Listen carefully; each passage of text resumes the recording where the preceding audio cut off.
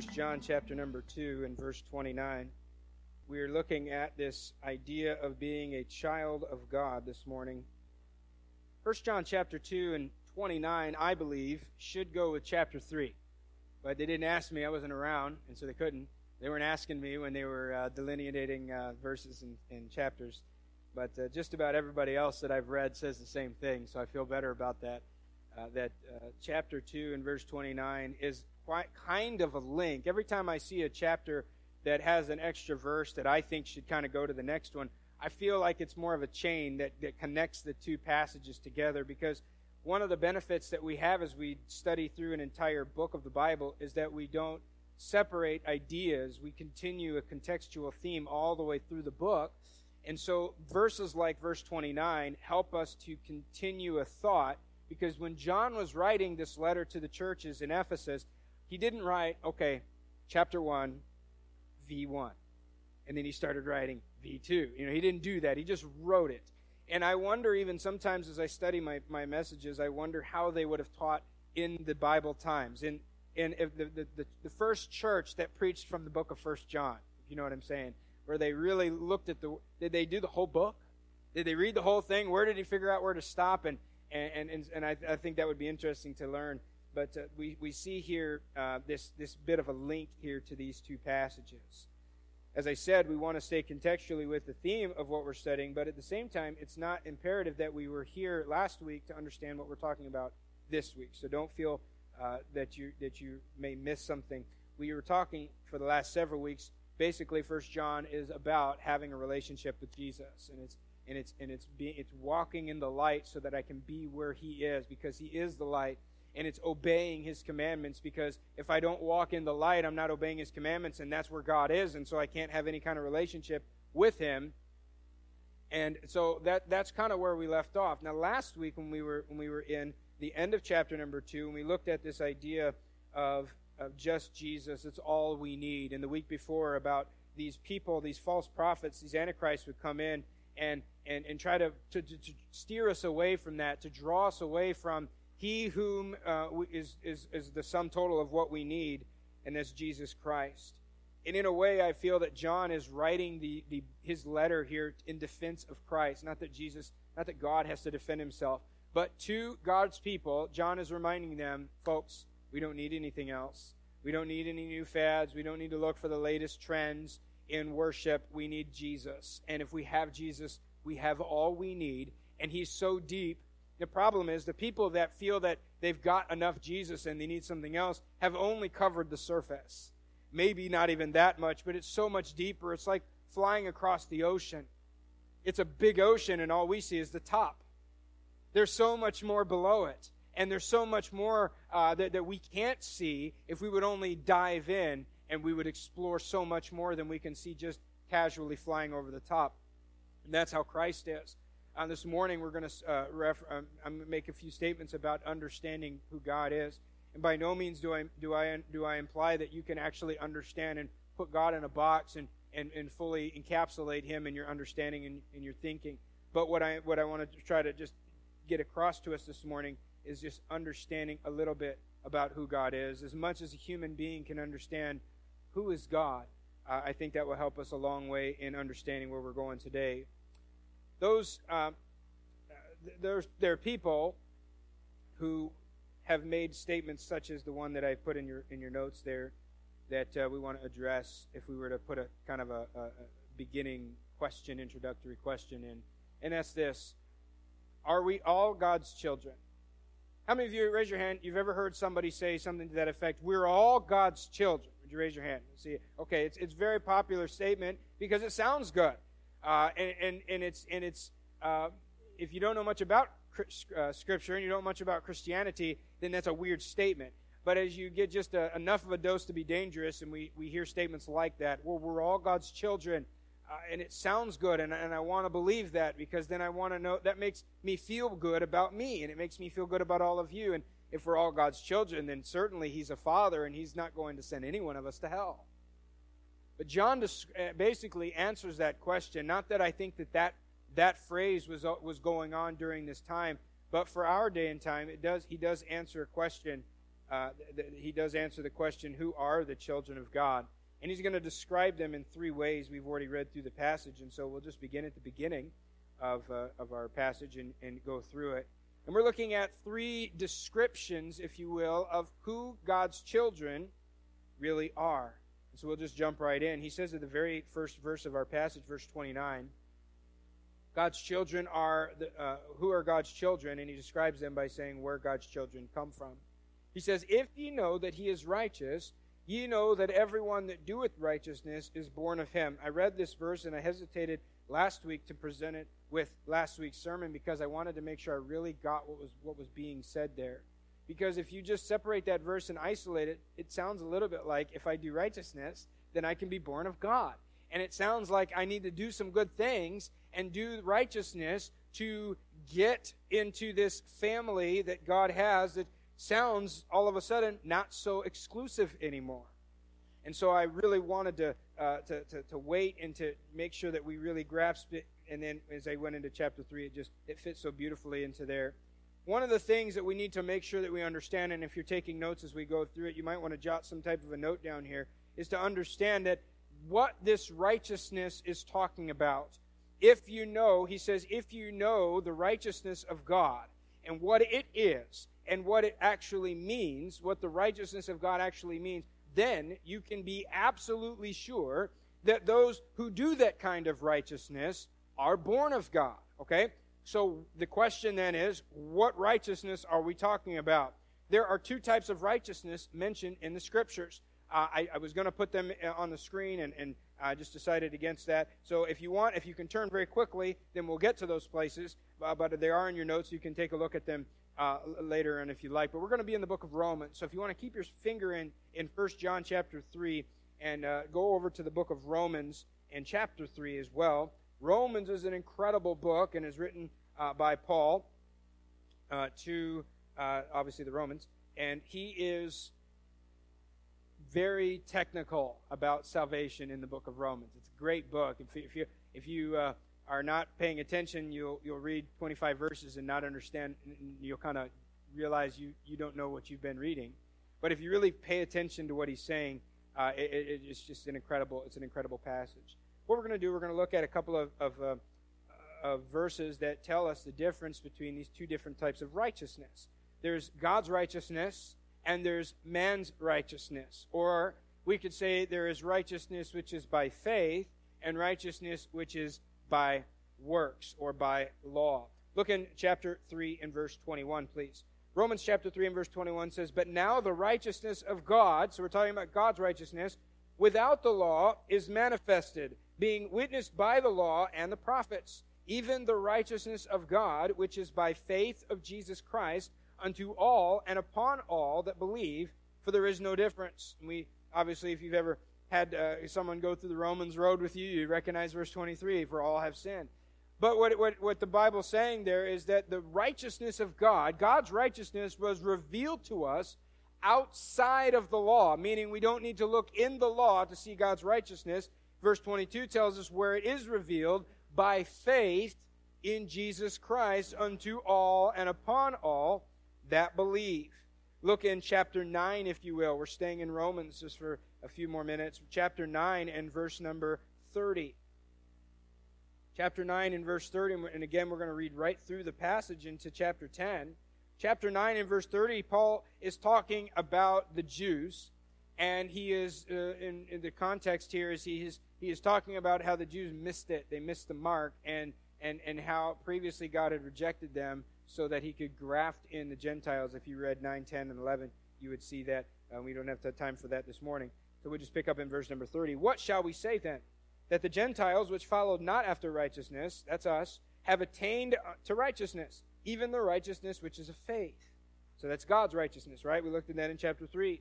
But in verse 31, but Israel, which followed after the law of righteousness, hath not attained to the law of righteousness. Wherefore, or why? Because they sought it not by faith, but as it were by the works of the law.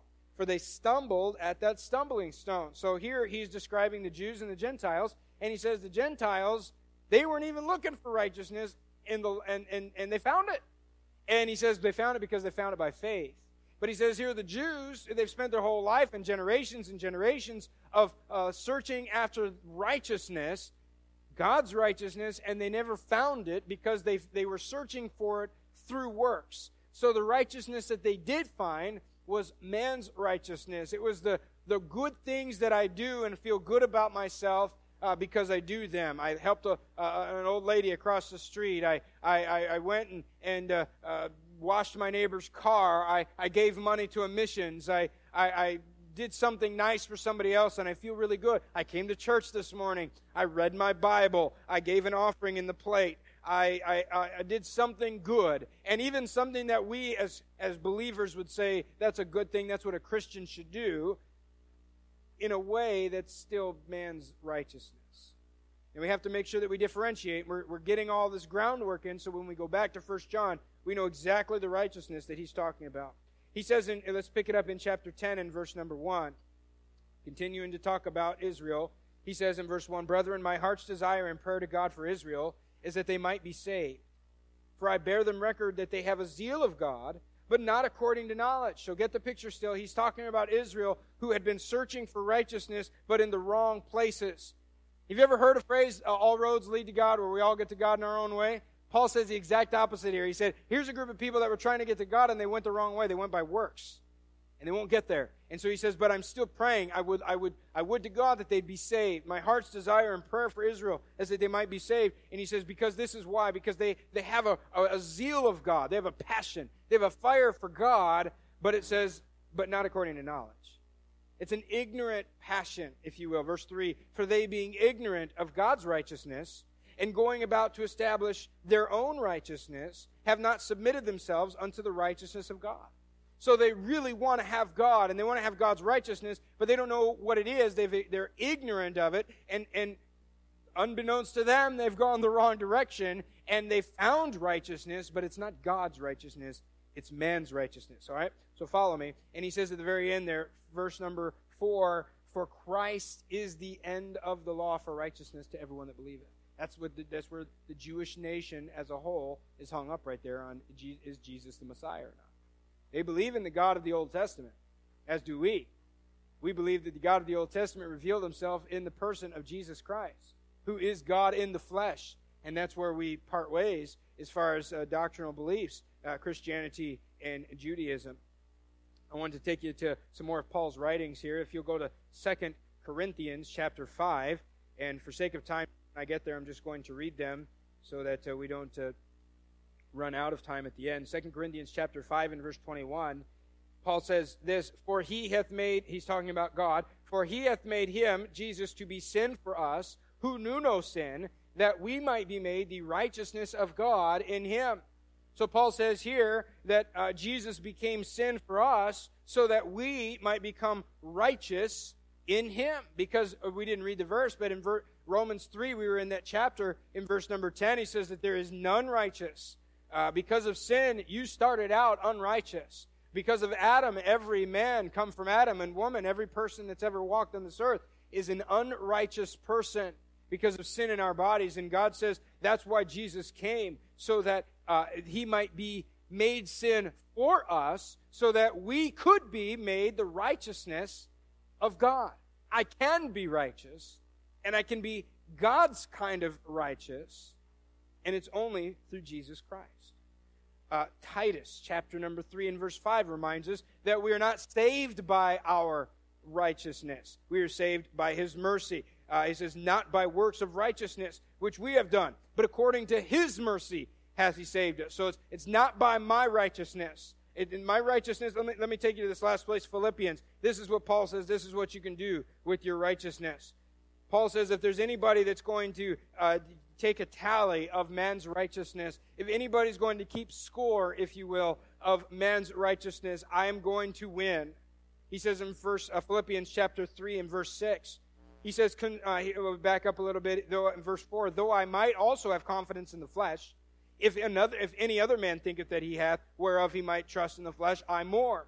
And then he begins to list off his pedigree, if you will, because he grew up as a Jew. He grew up in one of the best schools of the law. He would have memorized large portions of the law. He would know it backwards and forwards. He would be the tip-top cream of the crop of his people in that day and age. And he lists off his pedigree. What I wanted to get you to see here is verse number 6, concerning zeal. Now, talking about his zeal, remember the Jews? They had zeal, but not according to knowledge. He said, concerning zeal, persecuting the church. Touching righteousness, which is in the law, blameless. He says, my righteousness, according to the law, was blameless. I mean, if you were to compare my lifestyle to what the law says, I'm squeaky clean. But notice what he says, verse 7. But what things were gained to me, those I counted loss for Christ.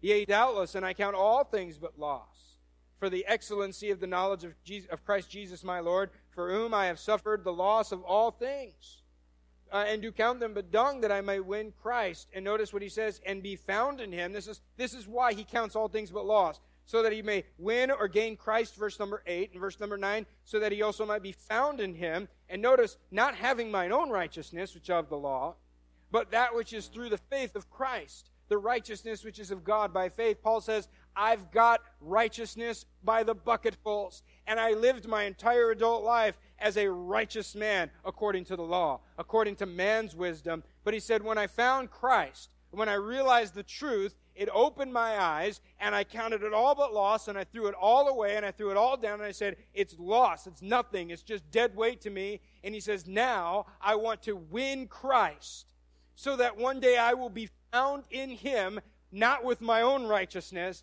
but with the righteousness which comes from God by Jesus Christ through faith in him.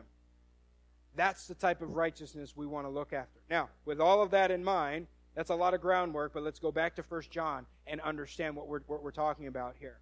Where do God's children come from? Well, they come from God. That's pretty obvious. But let's understand, with the light of what we looked at, what John is talking about. Verse 29.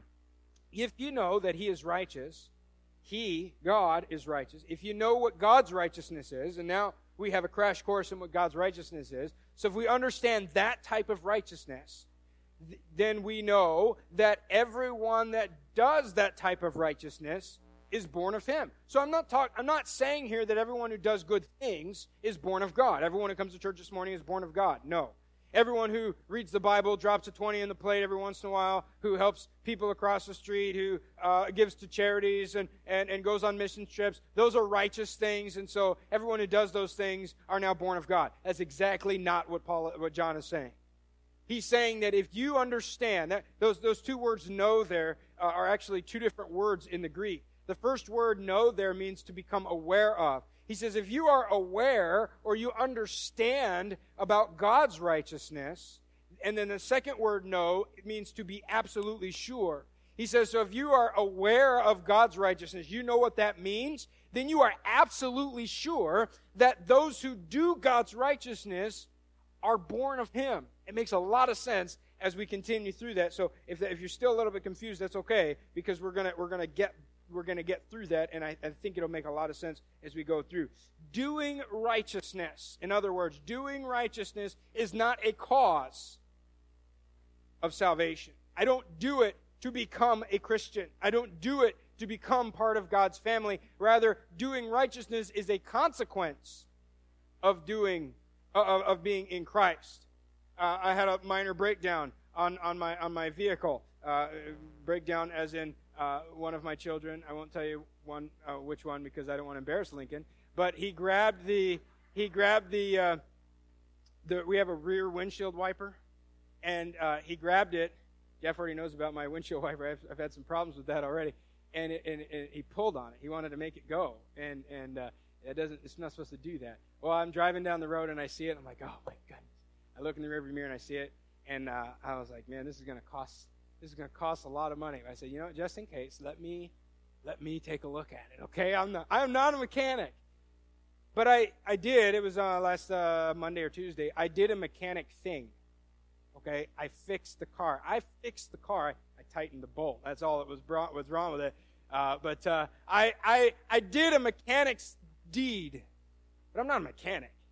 If you know me by any means, I'm not a mechanic. I took a couple of 2x4s and nailed them up in the garage this week. That doesn't make me a carpenter. That doesn't make me, oh yeah, I'm qualified to build your house now because I know how to build a shelf in the garage that doesn't need to look good or it's not even level probably.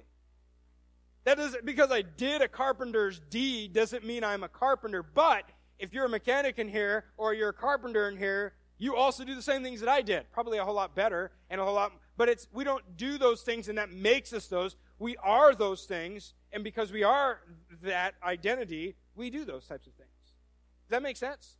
So as a Christian, it doesn't matter if I do those things to become a Christian, because I'll never do enough of those things, because you can't do things to become a Christian. It says, because you are a Christian, you'll do those things. They're a consequence of being a Christian. The questions that each of us must ask then, and ask ourselves, which righteousness do I have? We're all sitting here in church right now. I think we all try to be very good people. But here's where I'm concerned with the state of our generation. We all are concerned with righteousness, for the most part. We try to be good people.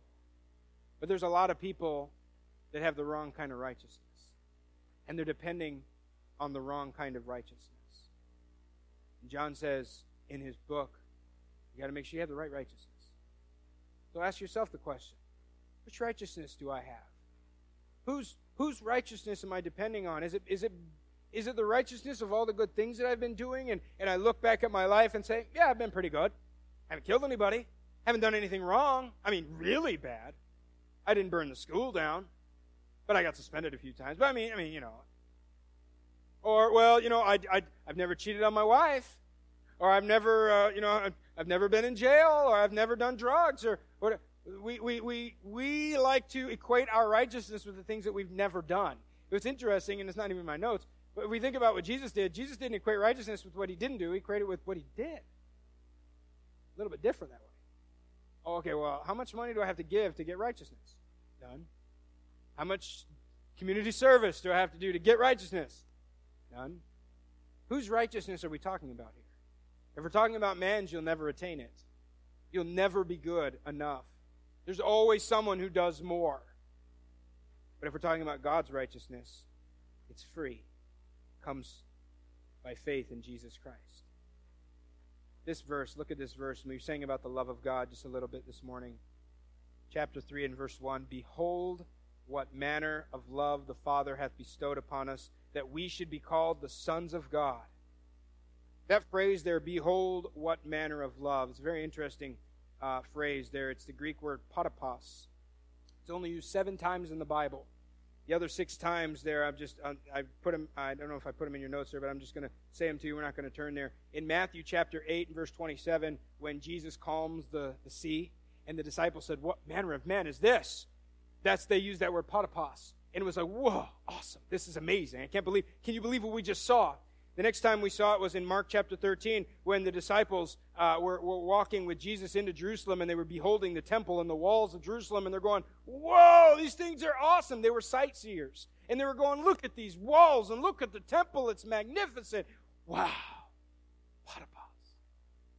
The next time we saw it was in Luke chapter 1 when Mary was visited by the angel, and it was and she was trying to consider the news and the what manner, and it was kind of you ever get that news on the phone and they say, are you sitting down? You might want to sit down for this. I can imagine the angel saying, Mary, sit down. I'm about to tell you something that's going to change your life forever. You're going to have a baby. It's going to be God. Sit down, Mary. You're going to faint. You're going to fall. You're going to hurt yourself. Patapos. We see it twice more in 2 Peter 3 and Luke 7 when, it's used in the reference of you should stop and take a look at this. Stop and consider this. And so when we read it those other times, it helps us to understand what John's trying to say here in chapter 3 and verse 1. He's like, behold, patapos, what manner of love is this? Stop. Look. Be in awe of the love that God has given to us. Again, where do God's children come from? Behold the manner of love. It's an amazing, stop and think about this. Can you believe that God would call us his sons? If I understand God's righteousness, and I understand who I am, and my lack of righteousness, and I understand all of these problems that I have, and I come to Christ, and yet he still loved me. He loved me when I didn't love him. He loved me when I was not aware of him. Frederick Lehman, back in 1917, I won't pick on anybody, but back in 1917, Frederick Lehman wrote the words to the song we sing today, "The love of God is greater far than tongue or pen can ever tell." It's bigger than we can imagine. It's bigger than we can understand. But he wrote the second verse and he said, "Could we with ink the ocean fill, and were the skies of parchment made, were every stalk on earth a quill, and every man a scribe by trade, to write the love of God above would drain the ocean dry, nor could the scroll contain the whole, though stretched from sky to sky, patapas." This is amazing. The love that God has, if I were to take a pen and write it across the sky, would run out of ink and run out of sky. That's the love that God has for us. And that's why John says at the end of the verse there, he says, this is why the world doesn't understand us. Because they don't understand the Father. They don't understand why we come and why we've given our life to a God that we've never seen. To this God as opposed to their other gods. And they don't understand that. And he says the world doesn't know us because it doesn't know him. So, who are the children of God? Well, the answer, where do they come from? Who are they? They are unworthy and undeserving people. Souls whom have come through faith in Jesus and have become the righteousness of God. They're not the ones who deserve it. They're not the ones who are worthy of being a child of God. They are not the ones who have carefully followed all the rules and achieved this so-called right to become a child of God. If you understand who God really is, not just what you think he is or what makes sense to you, and if you understand what God's righteousness is, then you can be exactly sure. God's children are those who've come by faith to him through Jesus and have become righteous through God's way. The second way John describes this is in verse number 2 and verse number 3. Who do God's children look like? He says in verse number 2, "Beloved, now are we the sons of God, and it doth not yet appear what we shall be, but we know that when he shall appear, we shall be like him, for we shall see him as he is. And every man that hath this hope in him purifieth himself, even as he, God, is pure." We are right now the sons of God, those who have come by faith into the righteousness of God. And we don't know what he says is we don't know exactly what we're going to be one day. When we get to heaven, I don't know what I'm going to be like, but I do know that I'm going to be like him. And I don't know exactly what that means because I've never actually seen him, but I know that I'm going to be like him. And he says, why? Because I'm going to see him as he is. Help you understand that. I know that my son is my child. I know one day he's going to be more like me, but I don't really know what he's going to look like. I don't know how he's going to act, but I do know because he is my son, he's growing more and more like me. He does things. Have you ever realized that? You remember that first time you realized you spoke your father's words? Or you said something that your mother said and you promised yourself you would never say that? For me, it was because I said so.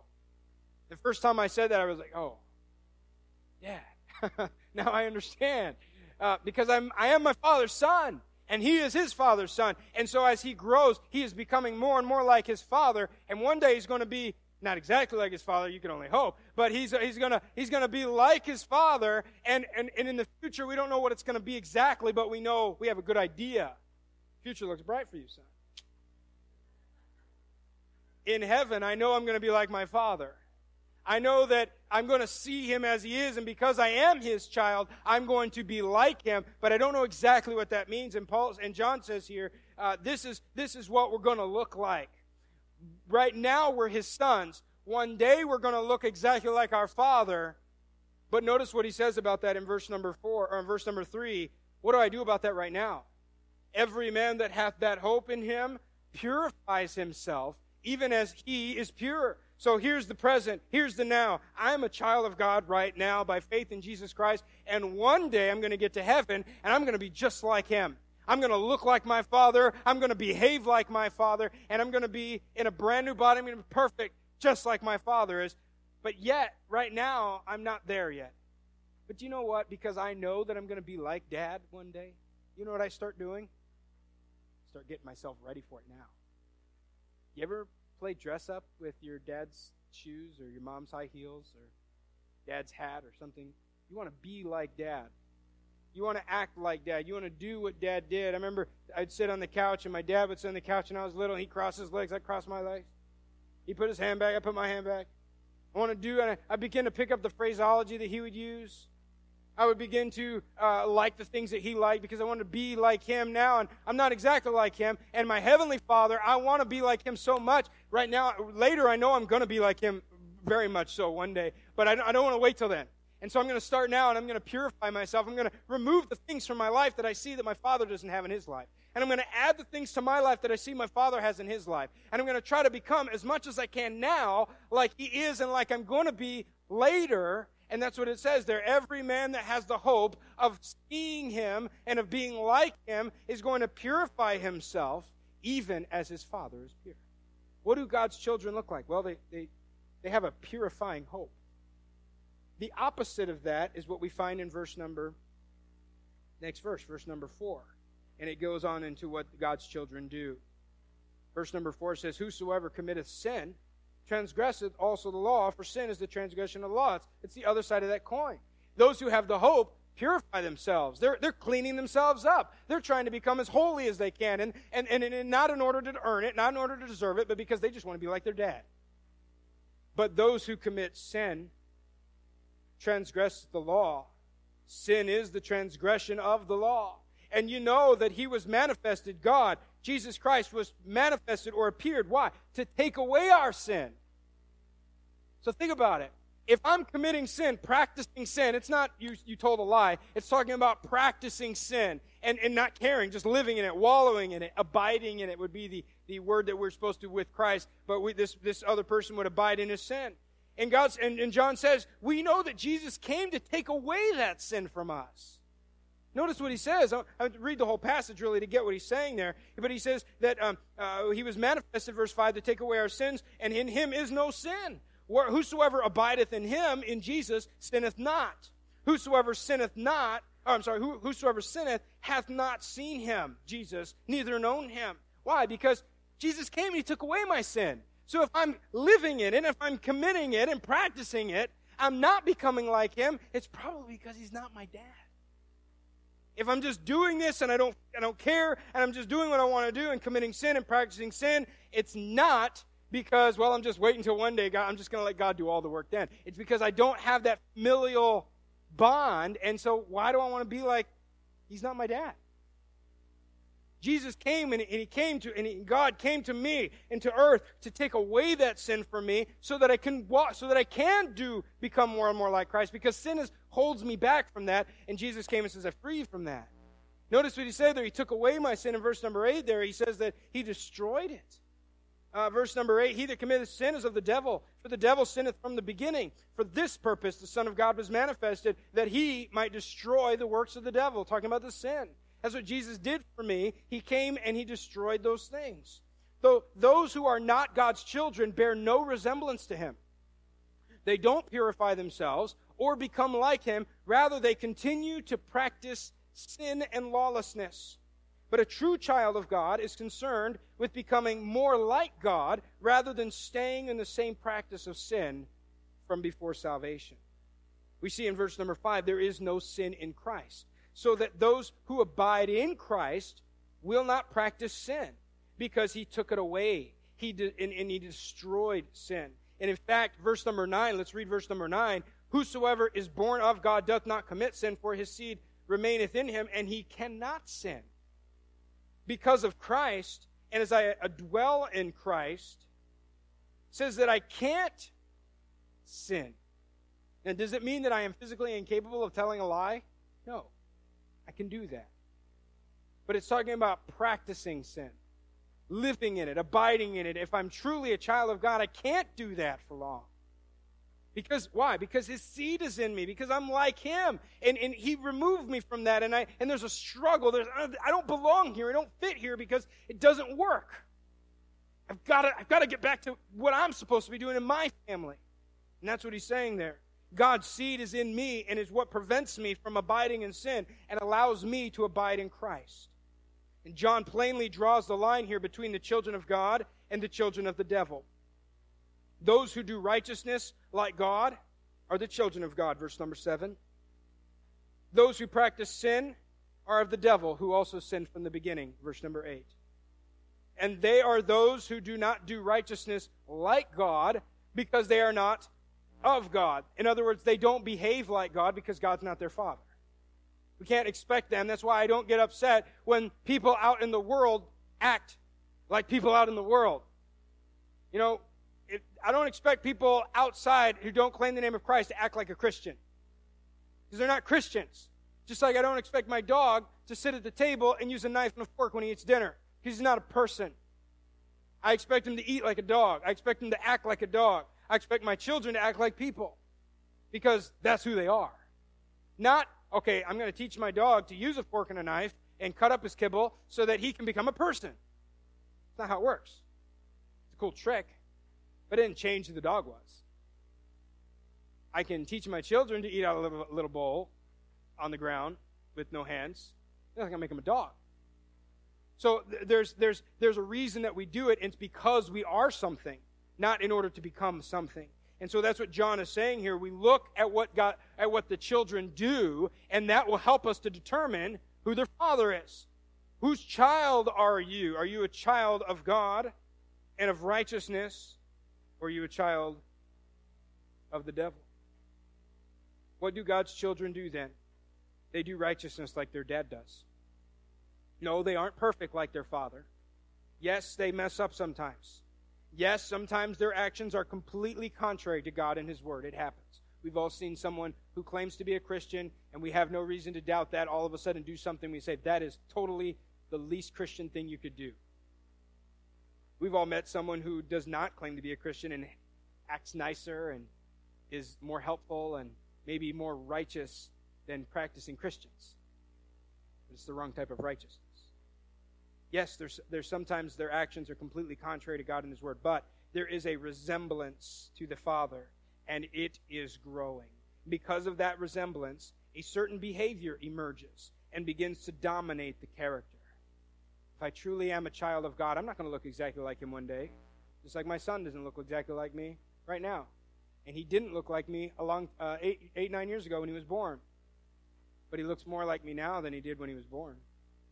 And he'll continue to pick up my patterns and my habits and even the way I look because as he grows, because he's a part of my family. Because he abides with me, lives with me. So, all the way back to our beginning question. No, not everyone is a child of God. In fact, there are many who believe that they are one, but really are not. These are like the Jews Paul wrote of who had an ignorant zeal of God, but had no knowledge of Him. As I said earlier, doing righteousness is a consequence of salvation, not a cause of it. So we must ask ourselves, whose righteousness do I have? God's or my own? Which am I depending on? If you're saved this morning, you're sitting here, and I thought about you this morning. I prayed for you this week. I said, you know what, there's a lot of people sitting here this morning. I truly believe they're a child of God, and this is to them just an encouragement. It's not I need to check my salvation. I'm not trying to do that at all to anybody. But for the Christian this morning, it's a reminder, it's an encouragement to dwell on the love of God, to patapas, to sit back and go, wow, this is amazing. Just a few moments, I want to sing that song together, The Love of God, as we leave. I want to dwell on that and love the love of God. We sang, behold our God. Stop and look and listen and watch Him because He loves us so much. But I know because of the time that we live in, there are people that sit and sometimes visit our church. They sit in our pews. They work with us. They even sometimes live in our homes. And they're not a child of God because somehow, some time before then, they started looking for righteousness and they went down the other path towards works, towards men's righteousness, and they tried to establish a righteousness with God through their own works, and God says you'll never find it that way. If you're sitting here this morning and you don't know for sure that you're a child of God, because maybe you've been looking at it the wrong way, you've been looking at that other type of righteousness, honestly answer the question. If it's been about you and your righteousness and what you do, let me invite you to come. Come to Christ. Find in Him everything has been done. And find that it's never been about you, how much you do or how good you are.